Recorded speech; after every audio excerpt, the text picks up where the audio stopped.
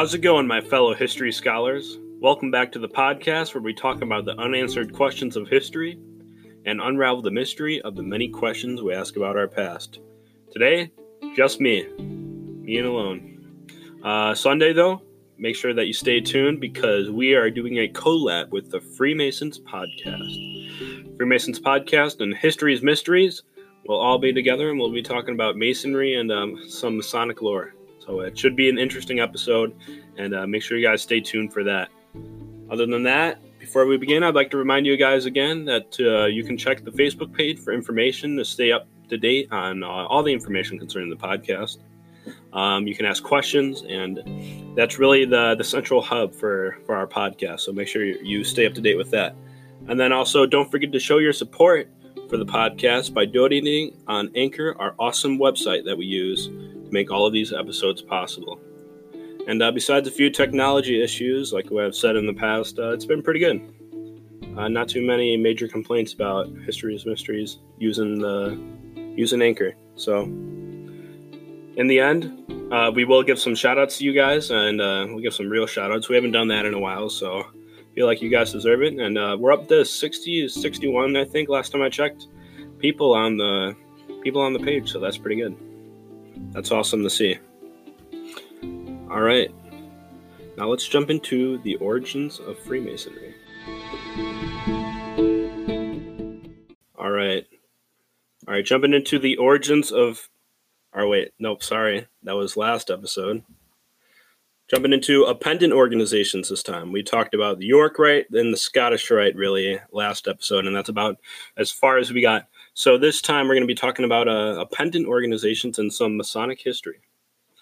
Starting with the appendant organizations, in addition to the two major rites of Freemasonry, there are what are called several appendant organizations that include the Order of the Eastern Star, Job's Daughters, Rainbow Girls, De Molay, National Sojourners, the High 12, the Grotto, the Tall Cedars of Lebanon, and many others. In fact, there's a Masonic organization pretty much for every member of the family. And so that's pretty interesting. However, the following are some of the most popular orders. And we'll start with the Order of Amaranth. And so the Order of Amaranth is a fraternal organization composed of Master Masons and their properly qualified female relatives. So in its teachings, the members are emphatically reminded of their duties to God, to their country, and to their fellow beings. They are urged to portray the golden rule, the virtues of truth, faith, wisdom, and charity. So the Order of Amaranth, as well as the Order of the Eastern Star, whom we'll talk about later, were really developed as a response to a woman not being allowed to join Freemasonry. And so that's really why these organizations were created, were to get everybody in the family involved, because the two rites of Freemasonry, as well as Blue Lodge, are restricted to only males. And actually restricted only to white males, because there's what's called the Prince Hall as well, which is for African American members. The members of the Order of Amaranth must be 18 years old, and then men must be Master Masons, and women must be related to a Mason in some way, or have active membership in the International Order of Rainbow Girls or Job's Daughters International for more than 3 years, and then be recommended by a Master Mason. So you actually, if you're a female and you want to get involved with this order, you actually have to be related to a Mason. So I found that interesting because it's not allowing just regular women off the street. It is restricted to only women who are related to a Master Mason in some way or another. And then as well as if you're not a Mason or you're not related to a Mason, you can still join, but you have to be part of the Rainbow Girls, which is an organization for women of youth. And then Job's Daughters, which is a very similar thing. And those actually kind of parallel what we'll talk about later in De Molay, the Order of De Molay, which is for boys. So Amaranth is organized into courts and under grand courts at the state level. The primary body is called the Supreme Council, which has some subordinate courts directly under it as well. Women members of the order are addressed as honored ladies, while men are referred to as Sir Knights. And so I really like those titles. Again, we were talking about that last episode. Those the Masonic titles are pretty interesting. The way that everybody's addressed within the Masonic order. And then I also found it interesting that they have what's called the Supreme Council that rules over the Order of Amaranth, because the Supreme Council is very similar to might think of the Supreme Council over the Scottish Rite Southern Jurisdiction or the Northern Jurisdiction. And so the political control over these organizations are very similar in construct to regular Masonry, which doesn't surprise me, obviously, because they're related, but still pretty interesting. All right, so that's really the Order of Amaranth. Now I want to get it into the Order of the Eastern Star, which is a very similar organization. And the Order of Amaranth and Order of Eastern Star are really both made for women to become members, or to have something that they can do alongside their male counterparts within Masonry. And so the Order of the Eastern Star is another one of those Masonic pendant bodies. And it is open to both men and women. And it was established in 1850 by lawyer and educator Rob Morris, a noted Freemason, but was only adopted and approved as an appendant body of the Masonic fraternity in 1873. So, again, it's very similar to the Order of the Eastern Star. It was created by Masons to allow a way in which women could be a part of the order, essentially. The Order of Eastern Star itself was actually created to develop a way in which women could be accepted into Freemasonry. So again, very similar to the Order of Amaranth. And then it is heavily based on the teachings of the Bible, but it is also open to people of all religions, beliefs, and sects. It has approximately 10,000 chapters in 20 countries and approximately 500,000 members under its General Grand Chapter. So that's a lot of members. I think definitely the Order of the Eastern Star is one of the more popular organizations for women, especially. But again, even males can get involved with this stuff, and they can do it alongside their ladies. So again, even if it's not Blue Lodge Masonry or one of the two rites of Freemasonry, there still is a way that every member of the family can get involved with Masonry itself.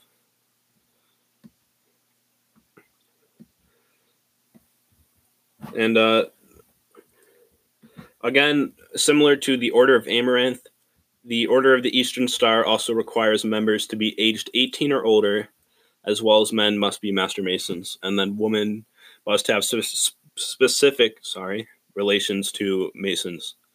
Originally, a woman would have to be a relative of a Master Mason, but the order now allows members of Job's Daughters, the Rainbow Girls, members of the Organization of Triangles, and members of the Constellation of Junior Stars to become members when of age. So that in itself is very similar to the Order of Amaranth, again, because you must be a part of these youth organizations before you can actually join the Order of Eastern Star or the Order of Amaranth themselves, if you're not related to a Master Mason. All right, so that's really the Order of the Eastern Star.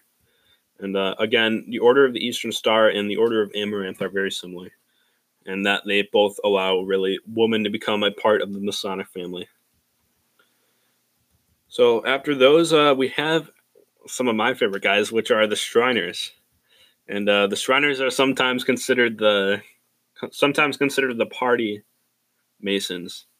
And that's because obviously you guys may have seen some of them in the parades on those little golf carts and stuff, riding around and just having a good time. And then really known for their children's hospitals. You may have also heard of those. And every Masonic organization really has a way that it involves itself in charity, and that's really the Shriners' way of doing that, is those hospitals. So the Shriners International was also known as the Ancient Arabic Order of the Nobles of the Mystic Shrine, which is AAONMS, and then some like to consider this an anagram for a Mason. So that's pretty unique. And it's another Masonic body or society that was established in 1870, and it's actually headquartered in Tampa, Florida. So that also makes sense along with the party aspect. I think Florida is one of those party states in itself as well. The Shriners International described itself as a fraternity based on fun, fellowship, and Masonic principles of brotherly love, relief, and truth. I'm trying to think. The Shriners, again, are very unique. They're another appendant body that Masons can join, but I think this one might be restricted to only Masons, so no woman. But they're interesting because within their history, a lot of their stuff is based on actually the ancient teachings of Egypt and the Middle East and some of the civilizations that you think about in the Middle East. And so that's why they're called the Ancient Arabic Order of the Nobles of the Mystic Shrine. And so that fez hat is actually based in some it's based in some Middle East history. And that's how you can see that connection shining through to today. So in 1870, several thousand Masons in Manhattan came together with the idea to create a fraternity for Freemasons that was to stress fun, fellowship, and the ideals of Masonry. Walter M. Fleming and William J. Florence took the idea seriously enough to act upon it and created the Order of the Shriners. So they were also established in the 1800s. And actually, if you look at some of these orders, they really started arising during this time. And Masonry itself obviously started much earlier, but it would become very active in the 1800s, surprisingly enough, especially with the Civil War and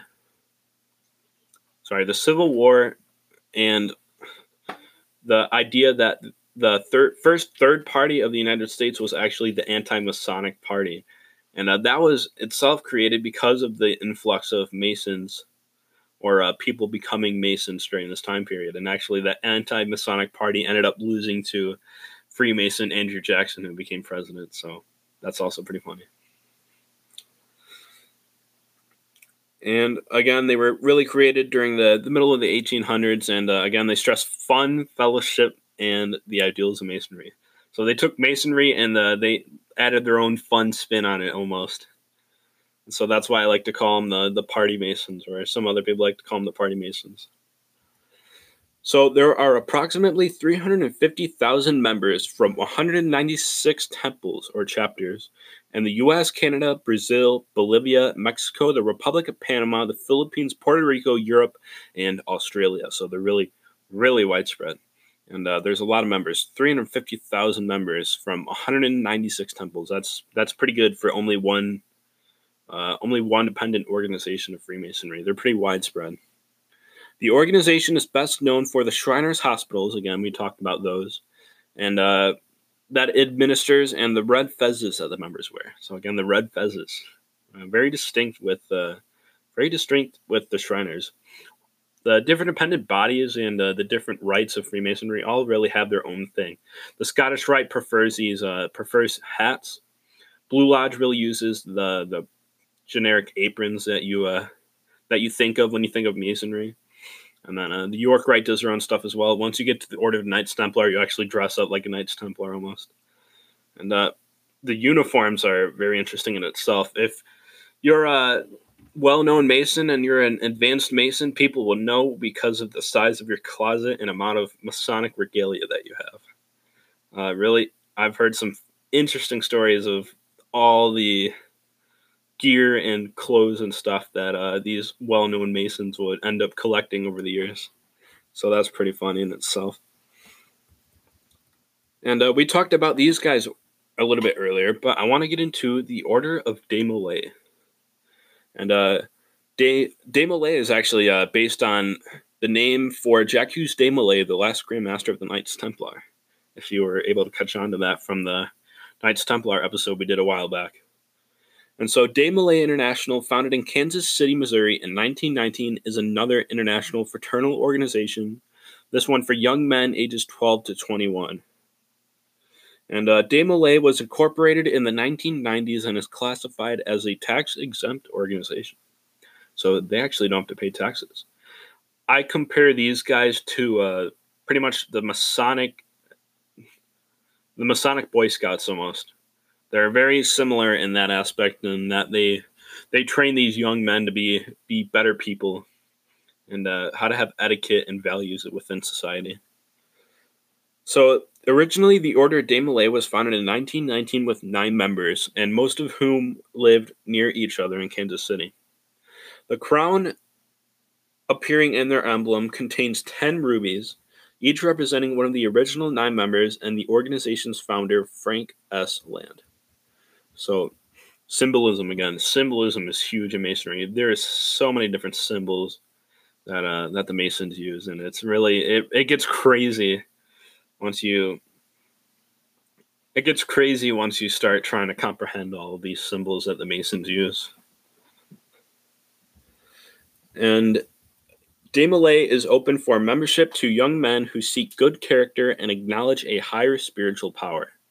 It has about 15,000 active members spread throughout every continent, with active chapters in several countries around the world.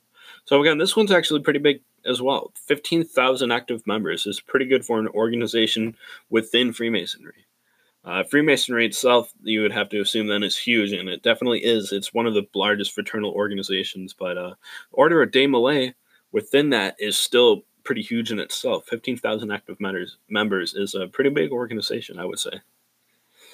And I wish I'd known about these when I was younger. I would have definitely joined the Order of des Malais before I moved on to hopefully joining the Carbondale Lodge in the near future. I was just talking to the worshipful master of the Carbondale Lodge. So the next section I want to get into is notable Masons in history. And Ian, who's not with us today, he was supposed to work on this section, but he was gone. And so I'm just going to go through some of these names, and then if you guys notice them, feel free to comment down below. Gosh, I can't talk. I'm sorry. About some of these people and who you think your favorite Masonic historical figure is. That'd be a good one. I know mine.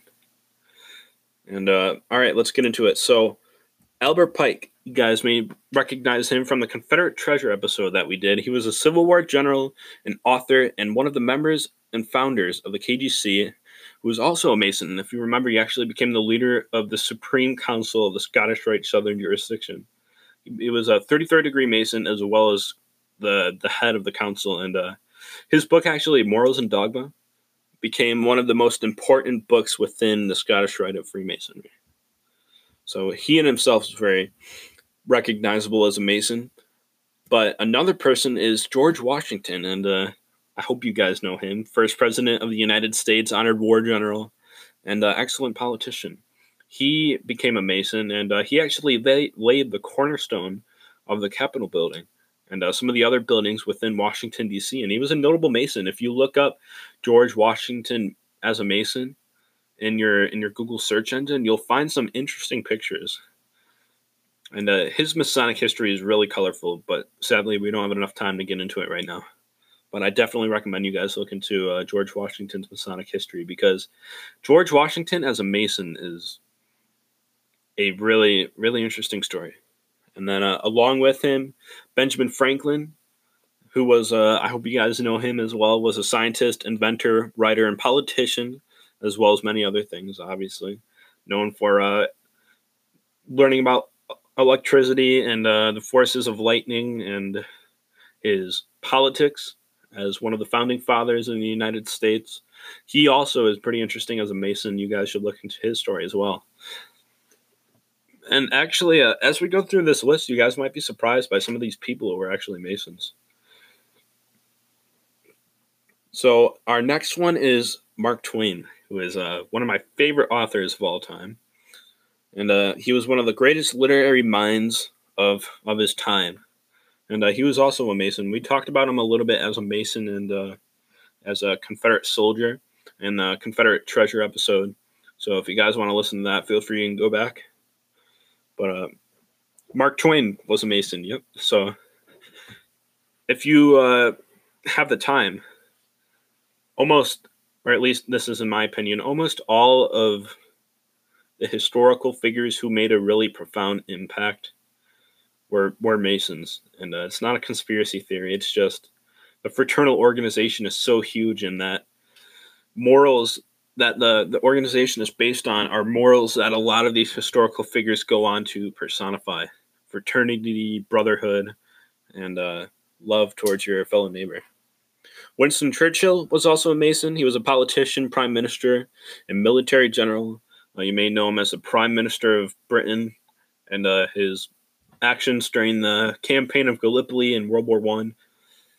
He was also a Mason in England, obviously, so he was probably under the Grand Lodge of England. Franklin Delano Roosevelt, I hope you guys might recognize that name as well, who was a president, politician, and he was actually a treasure hunter on Oak Island for a while. And the Masonic connection between him and Oak Island is a really interesting story. Franklin Delano Roosevelt, when he was on Oak Island, he actually believed the treasure was Queen Marie Antoinette's lost jewels. And so we have a Mason, actually, that was on Oak Island. And Franklin Delano Roosevelt is an interesting story, a Oak Island treasure hunter and later a president. And it was said that during his presidency, he also kept up a lot of connections with Oak Island to make sure the search was going well and to see how the search was going. So the next one is J. Edgar Hoover, who is most notably the founder of the FBI. He was also a Mason. Earl Warren, who was a Supreme Court justice, he was a Freemason. Jesse Jackson, who I really just learned about more when we were working on this episode, he was actually a 33rd degree Prince Hall Freemason, sorry.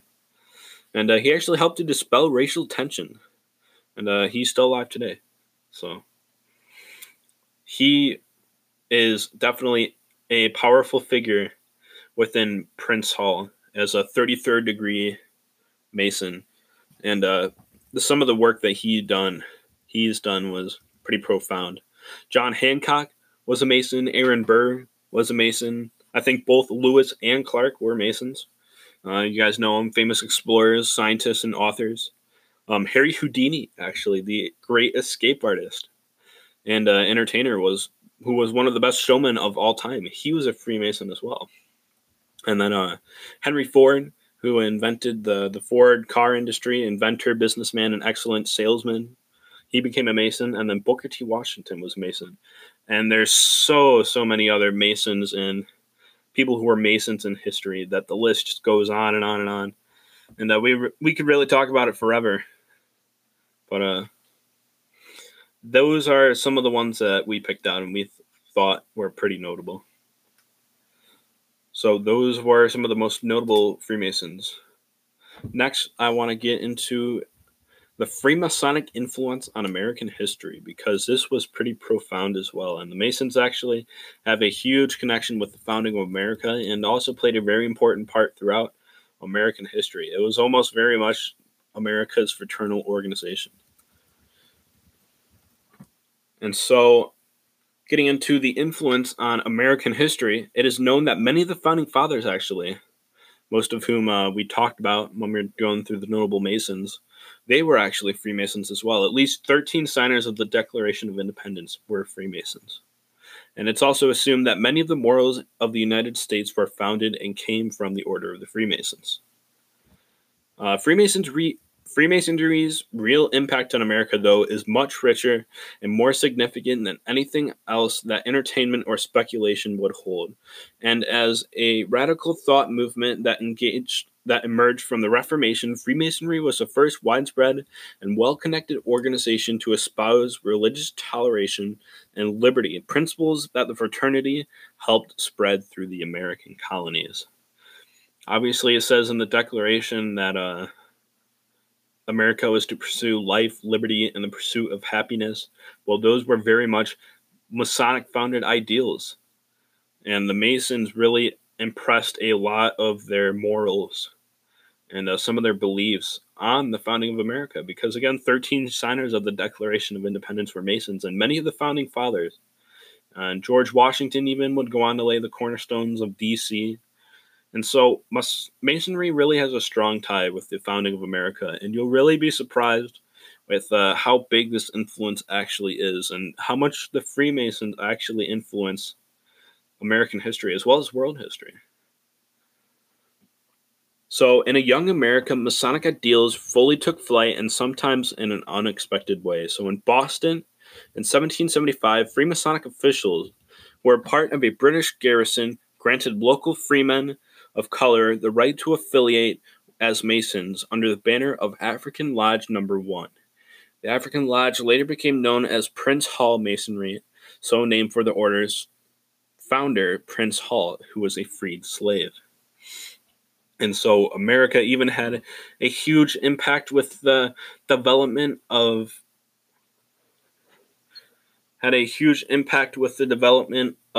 Prince Hall Freemasonry as we know him. And again, that was for African American men.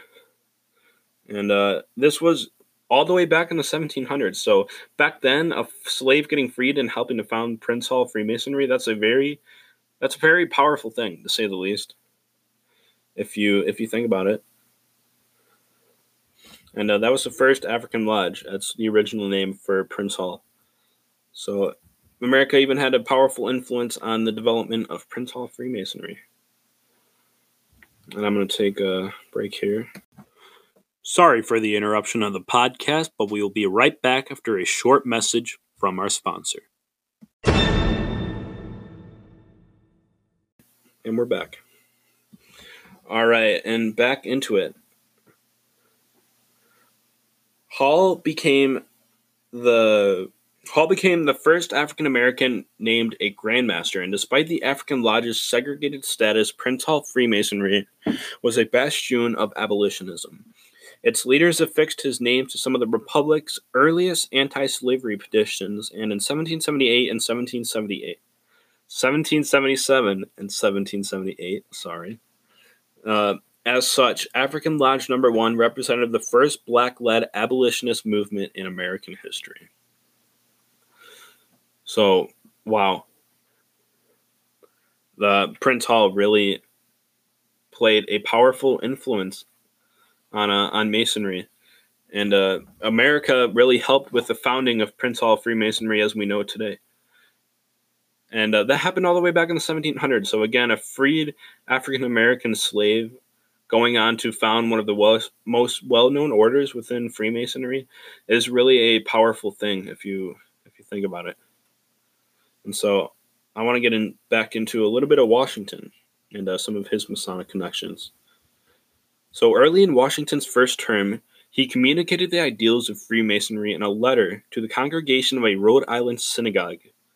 And this is what he said: "It is now no more that toleration is spoken of as if it was the indulgence of one class of people that another enjoyed the exercise of their inherent natural rights. Fortunately, the government of the United States, which gives to bigotry no sanction, to persecution no assistance, requires only that those who live under its protection should demean themselves as good citizens." So again, a lot of strong connections with Washington and Freemasonry. And actually, in other words, really what he said here was that in this new nation, minority religions were not just going to be guests at the table, but really full household owners and play an important part within America, the new nation that they had established. In the full sense of Freemasonry, this makes sense because of their concept of the divine architect, or the deity in which all Masons must pay belief in order to join the order.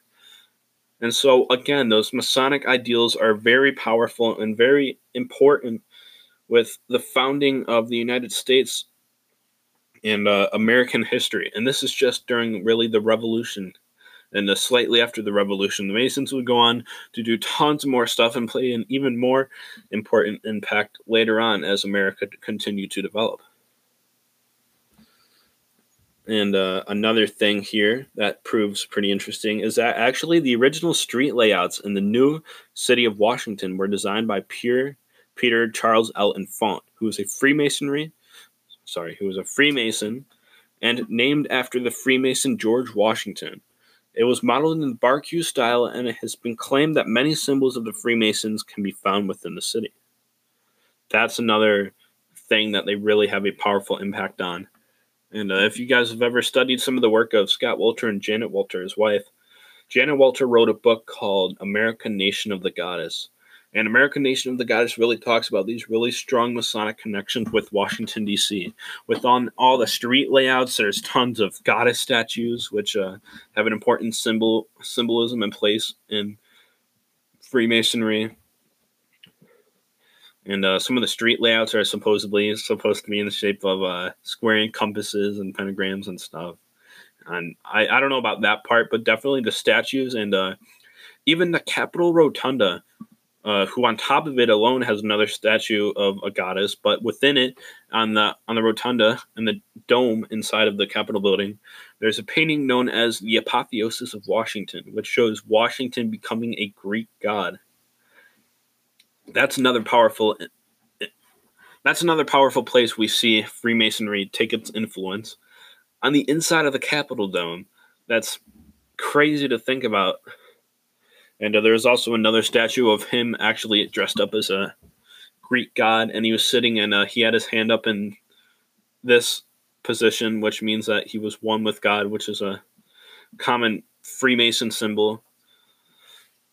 And the connections within Washington, D.C. alone are really powerful. But again, it probably makes sense because Charles L'Enfant, who was a Frenchman, helped design the street layouts of Washington and was named after a Freemason, George Washington himself. And so the connections there are definitely present. And if you think about it, even the Washington Monument, which is a obelisk, is another Egyptian symbol which the Freemasons use. And even if you look at the original plans for the Washington Monument, they showed a lot more Greek influence on it, and you guys can look that up if you want. But again, the influence, even on just Washington, D.C. itself, is crazy, the connections the Freemasons have.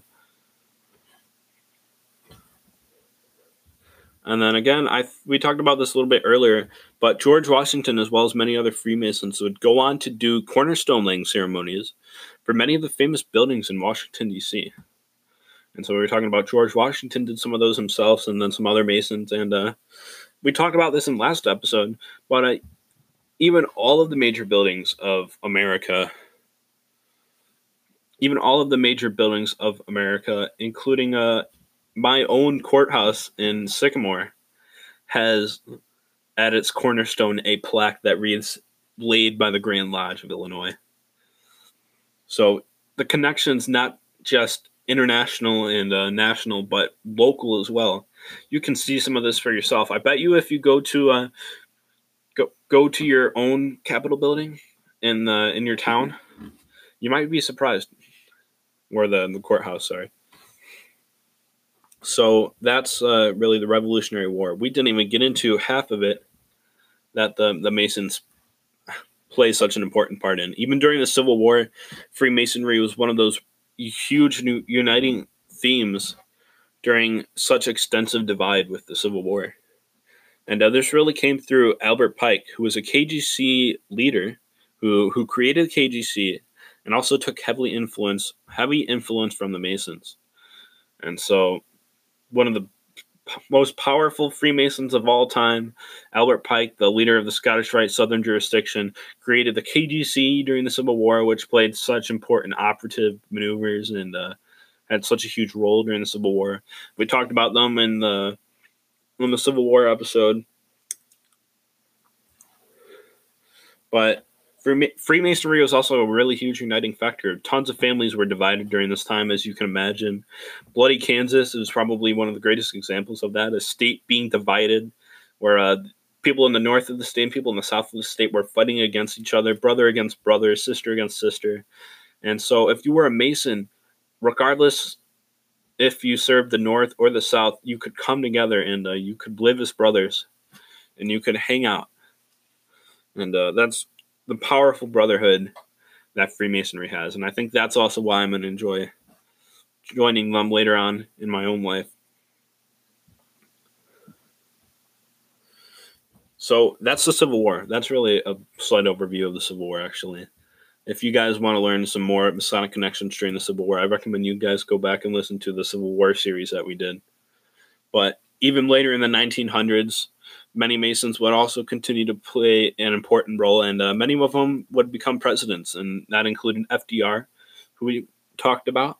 And he also did excavations on Oak Island again. So that connection alone is really cool because they claim that the Knights Templar were maybe the ones who buried treasure in there, and that the Knights Templar have a huge connection with the Freemasons. Even the Apollo 11 mission had several members of Freemasonry during that mission. And supposedly there was actually a Masonic ceremony on the moon. So that's crazy to think about. Even during the space race, there was such a Masonic influence. And I wonder what that ceremony would have looked like on the moon. It would have been pretty cool. All right, so that's the rest of their influence on American history. And it's huge. I really only just glossed the surface there. But now we're going to get into some of the historical theories and some of the things that the Freemasons are supposed to be connected with. And some of these are dumb, or others are actually pretty intriguing. So let's get into those. All right, so historical theories. On May 1st, 1776, Johann Adam Weishaupt, who was a German philosopher as well as professor of civil law and later canon law, founded the Order of the Illuminati. And don't leave yet, trust me. I know the Illuminati get a lot of crap, but the Bavarian Illuminati were very much a real organization. And no, they weren't trying to take over the world. They were a group of signs. They were, I almost said signsmen. They were a group of men who believed in science and philosophical illumination, which the church really hated. And so, again, they were one of those fraternal organizations that have really been condemned by the church, and that's why so many conspiracy theories circulate them, as well as the Freemasons, because the Freemasons went through the same exact thing. But he founded the Order of the Illuminati, which became a secret society that was highly influenced by the much older Freemasonry. So the Illuminati is actually a newer organization and was established later than Freemasonry. So apparently Johann Adam Weishaupt had difficulty dissuading some of his members from joining the Freemasons, and so he decided to join the order so he could acquire material to expand on his own rituals. He was admitted to the Lodge of Prudence of the Rite of Strict Observance early in February 1777, and the leader of the Illuminati was condemned by Freemasonry. So I think that's pretty funny. The Illuminati are sometimes seen as more powerful than the Freemasons, or they're trying to take over the world, but they're really not. And Freemasonry is definitely a more powerful fraternity of brotherhood and love than the Illuminati could have ever been. And the historical Illuminati, again, not the ones that are trying to take over the world. And so, actually, after progressing through some of the degrees of Blue Lodge Masonry, Adam had learned nothing of the higher degrees that he had so sought to exploit. However, he was later told the inner secrets had rested on knowledge of the older religion and the primitive church.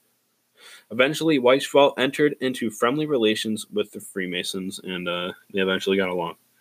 And it's also said that maybe the Illuminati and actually Freemasonry worked together on a lot of stuff.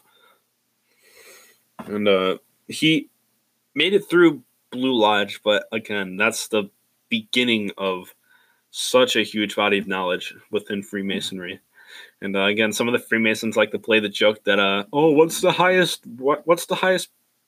degree you can achieve within Freemasonry? Oh, Master Mason. Because it goes entered apprentice, fellow craft, and Master Mason within Blue Lodge Masonry, and that's Freemasonry. That's the core of Freemasonry. The York Rite and the Scottish Rite are appendant bodies, almost like the Shriners and Amaranth and Order of the Eastern Star, like we talked about them. Those are ways that Masons can further their education of Freemasonry, but they are separate from Freemasonry itself. And so in the natural sense, actually the highest degree of Freemasonry really is Master Mason.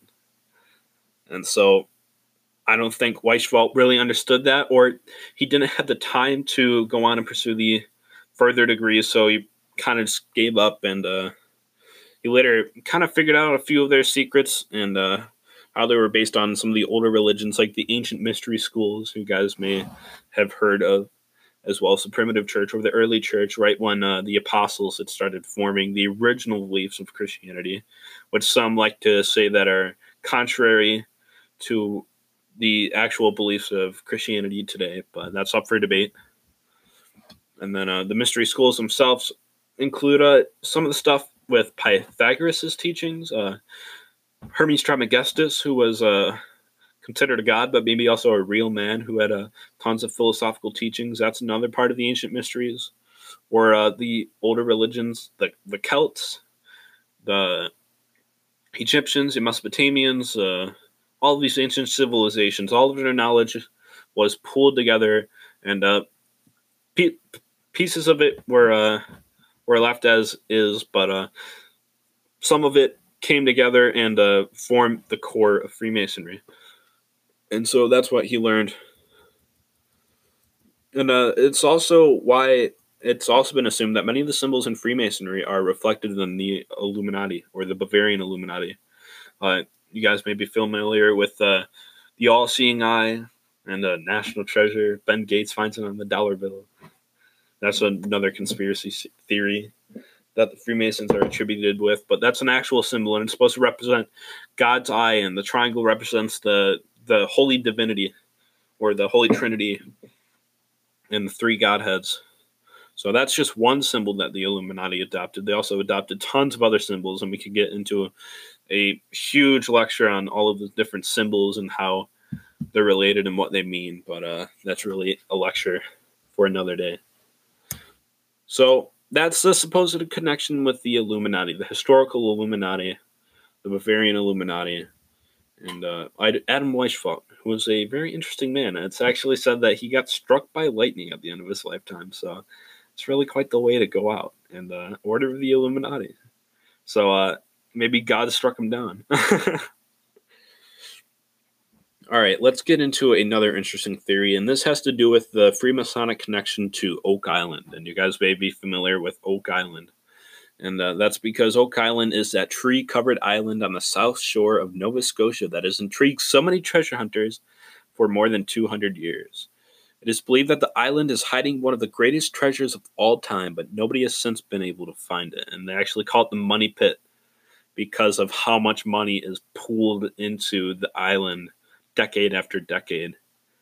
And so the Freemasons have been connected with Oak Island, and this connection really comes mainly through the Knights Templar, as well as some of the teachings of Freemasonry and how they're eerily connected with some of the stuff that went on Oak Island.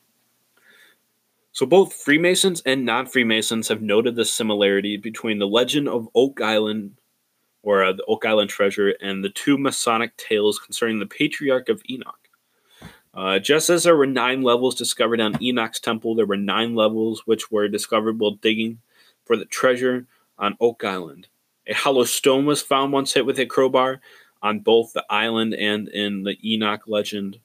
A golden plate was found bearing the secret name of God in both, because there was a stone found with a strange inscription after digging through 9 layers of oak logs. Both found an interesting stone with an iron ring attached to it, both in the Masonic story and actually on the island itself. There's a mysterious triangle-shaped swamp, which maybe many see as the all-seeing eye, and maybe the Freemasons made it that way because it was one of their symbols that they tried to hide in plain sight, because as the old saying goes, as above, so below. And actually, many of the treasure hunters who searched on Oak Island were Freemasons, including FDR, who we talked about. And there was actually some members of the Masons who are in the current search party, but I won't reveal some of their names. And so the list goes on and on and on, but those were just some of the connections that the Oak Island treasure hunters and the Oak Island legend supposedly have with the Masonic legend of Enoch. And Enoch really plays an important part within the York Rite, and that goes on. That's the main story in the York Rite branch that Enoch hid some kind of treasure on under this temple, and then later Solomon's temple was built over it, and then the Knights Templar found Solomon's temple and found this treasure and died because of it. But that's the connections. I found the Triangle Swamp one really interesting, as well as a recent artifact that they just found, which is the lead cross, because they've been able to date the lead cross to around the time of the Templars, and that it was actually mined maybe in some of the mines in southern France where the Knights Templar were known to have been operating. And again, the Knights Templar connection with the Freemasons is another thing I'm going to get into in a moment, but is also a really strong and interesting connection that the Freemasons may have. A lot of this stuff is up for speculation, but the connection with the Knights Templar is pretty grounded, and there's still speculation concerning that, but it's historically, it makes a lot of sense. And so actually, let's get into the Knights Templar right now. So the Knights Templar, the infamous order who we talked about in our first episode of the podcast, if you guys remember all the way back then. And again, the incidents and the elements of history and tradition are so mingled that it is actually difficult to separate the Templar legend from the Freemasonry. And many writers of reputation accept everything that has been said concerning the connection in the 14th century of the Freemasons of Scotland with the Templars. And so, you guys may be familiar with Rosslyn Chapel. They actually have what's called the Master's Pillar and the Apprentice Pillar. And the Rosslyn Chapel is supposedly built with Templar overlay. There's tons of Freemasonic and Knights Templar symbols all within the same place. And so Rosslyn Chapel in Scotland are one of those strong connections that maybe connect the Templars with the Freemasons. And then we were talking about the pillars, the Master and Apprentice pillars. That's another reflection there, because obviously you have Fellowcraft, Entered Apprentice, and Master Masons. So that's another reflection that we see.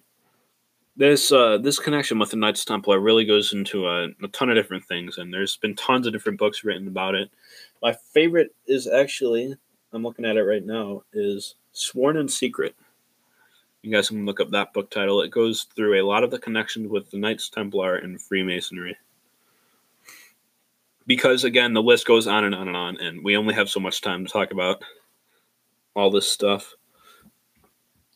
So the connection suggests that the Templars who were then in that kingdom, or who escaped it to an asylum from the persecutions of the French monarchs, translated much of their narrative and symbols to Freemasonry. And so it's, again, assumed that a lot of the original Knights Templar symbols were adopted by Freemasonry. Some of these symbols include the skull and bones, the Templar cross, and symbols of Solomon's temple. The Knights Templar were known as the Order of Solomon's Temple. And a lot of the Freemasonic legend and lore is surrounded by legends with Solomon's Temple. The Templar cross is one of the symbols we can see within Freemasonry. And then the skull and bones, as it's called, the Jolly Roger. You guys may be familiar with the pirate flag. We could have probably done a whole episode on that, the connection with the Templars and the Jolly Roger. But supposedly, the Jolly Roger actually originated as a Templar symbol, and the Templar symbol was the skull crossed by the two femurs, because that's how they bury their dead in what's known as ossuary boxes. So they take the skull and they take the two femur bones and they'd cross it in these boxes, and that's how they would bury their dead, and then put a stone with a single sword over it. And the idea of skull and bones, and there's actually an order called Skull and Bones, but that's besides the point. The Jolly Roger as a symbol is also seen in Freemasonry with some of the legend and lore surrounding Hiram Abiff, and even in what's known as the Chamber of Reflections. And so there's tons of different connections with the Knights Templar, and we could go into a whole episode about it again, but that's really just scratching the surface, because now I want to get into, and this is something we talked about not that long ago, and this is the Rosicrucians, because supposedly the Rosicrucians also have connections and Masonic ties. So the Rosicrucians actually inspired two Masonic rites that emerged towards the end of the 18th century, and these are the rectified Scottish Rite in Central Europe, where there was a strong presence of the golden and rosy cross, as well as the ancient and accepted Scottish Rite, with the 18th degree being called Knight of the Rose Croix. And again, I think we talked about this a little bit earlier and in the last episode, but the Rose Croix or the Rose Cross, the Rose Accrutions, there's tons of different anagrams that they take and do with this. And within the Scottish Rite, you guys may remember us talking about it last time, was there's actually the Order of the Rose Cross. And again, the 18th degree from the Scottish Rite is named after the Rosicrucians, and supposedly a lot of the Rosicrucian teachings were the origin, as well as the ancient mystery schools, for Freemasonry. And that Freemasonry actually adopted a lot of the stuff from the Rosicrucians as well. And this really took place during the change towards speculative Masonry, which occurred at the end of the 16th century and then earlier into the 17th century. Rosicrucianism had a considerable influence on Anglo-Saxon Masonry, and it's actually suggested that the newly born English Masonry was created by the leaders of the Rosicrucian order, and only they knew the secret meanings of Masonic symbols. And so, again, the Rosicrucians claim the all-too-important origin for the Freemasons, or at least one of the sources for the origin of the Freemasons. And they claim that a lot of their symbols and stuff, and a lot of the symbols that the Freemasons used, were based in the Rosicrucians. And it's really true. The Order of the Rose Croix, within the Scottish Rite, the Order of the Rose Croix, I don't think it could be any more obvious, honestly, this connection. And it makes a lot of sense, too, because they're both really related with the idea of fraternal brotherhood. Again, like the Illuminati. All of these guys got together and formed these orders where they could practice scientific enlightenment and philosophical ideals that were really hated and condemned by the church, because the church didn't understand them and they were contrary to church teaching. And sadly, a lot of them were persecuted and died because of it. And I want to get into this, and we talked about this as well with the Civil War series, but again, the connection with the Golden Circle, the Knights of the Golden Circle, because that's a pretty strong connection as well. And again, we talked about this with the connection in the Confederate Treasure episode, but again, the KGC were very much a fraternal offshoot of the already existing Freemasons. This influence of the Masons on the KGC primarily came from a man known as Albert Pike, who was one of the highest-ranking Masons in America at that time. He was a 33rd degree Freemason from the Scottish Rite Southern jurisdiction, and again, would eventually go on to be the founder, or sorry, not the founder, but the supreme leader or grand commander or whatever of the Scottish Rite Southern jurisdiction. So, if he was the head Mason within the Scottish Rite, as well as the founder of the KGC, you would have to naturally assume that a lot of the teachings and stuff that he learned from Masonry were subtly or very easily slipped into the KGC and a lot of their symbols. And even just the word that they use of Knights of the Golden Circle, not Masters of the Golden Circle or Protectors of the Golden Circle, and Knights of the Golden Circle. Again, that connection with the Knights Templar.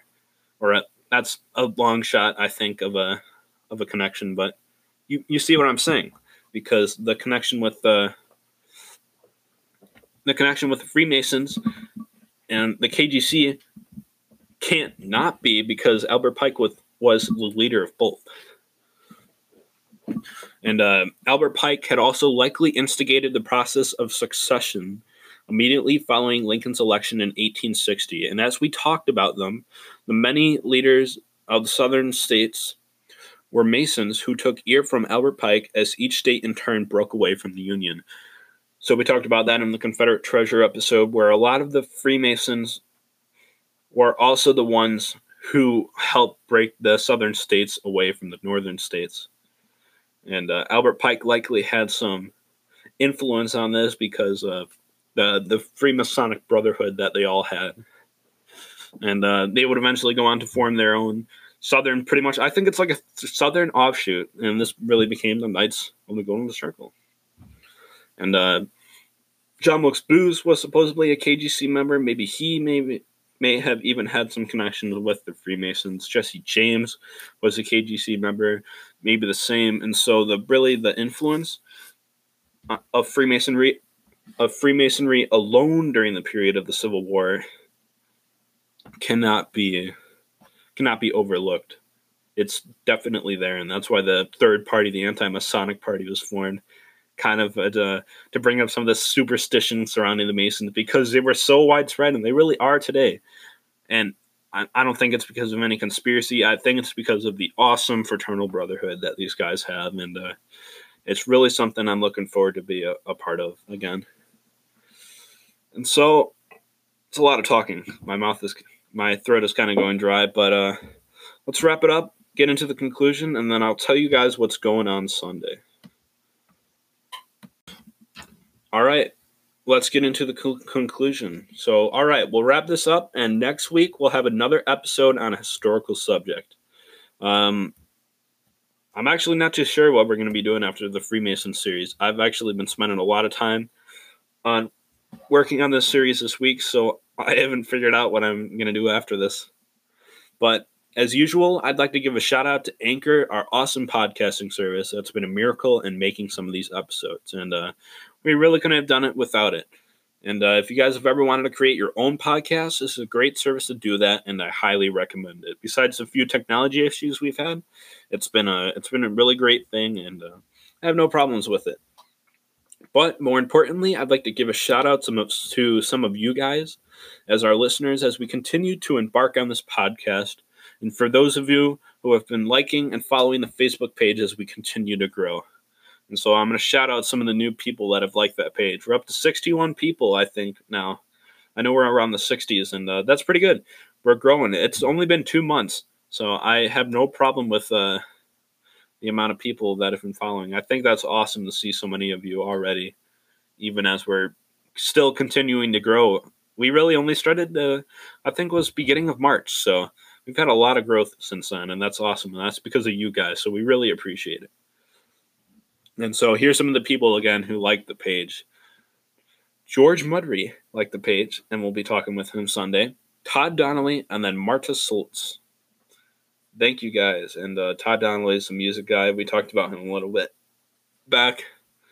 And I'm still trying to get Dylan on the podcast. Gosh, I haven't talked to Dylan in a while, actually. I need to talk to him and be like, hey, you want to do a podcast? I think that'd be awesome. You guys would like him. He's a cool guy. All right, but Sunday, I want to tell you guys what we are doing Sunday. You may have seen a lot of this stuff going around, our collaboration with the Freemasons podcast. So the Freemasons podcast is a podcast that I've been listening to for a while now. And I actually reached out to George Mudry, who's the host of this podcast, and he was willing to get together with me and Ian, and we're all going to get together, and we're going to talk about some Masonic history and Masonic lore. And we're just going to ask them some questions because they're Masons, and the only way to truly understand Masonry is to ask a Mason, I think.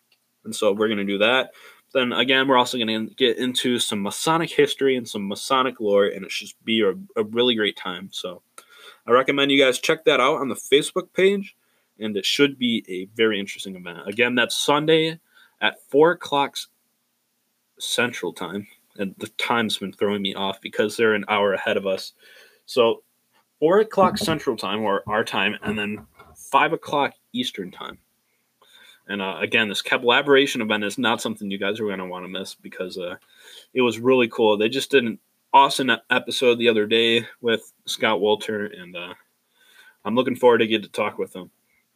So there's even a little shout out there for the Freemason podcast. Thanks, guys. And other than that, all being said, thanks, guys, and have a nice week. This is your host, Jacob Dean, and Carpe Diem.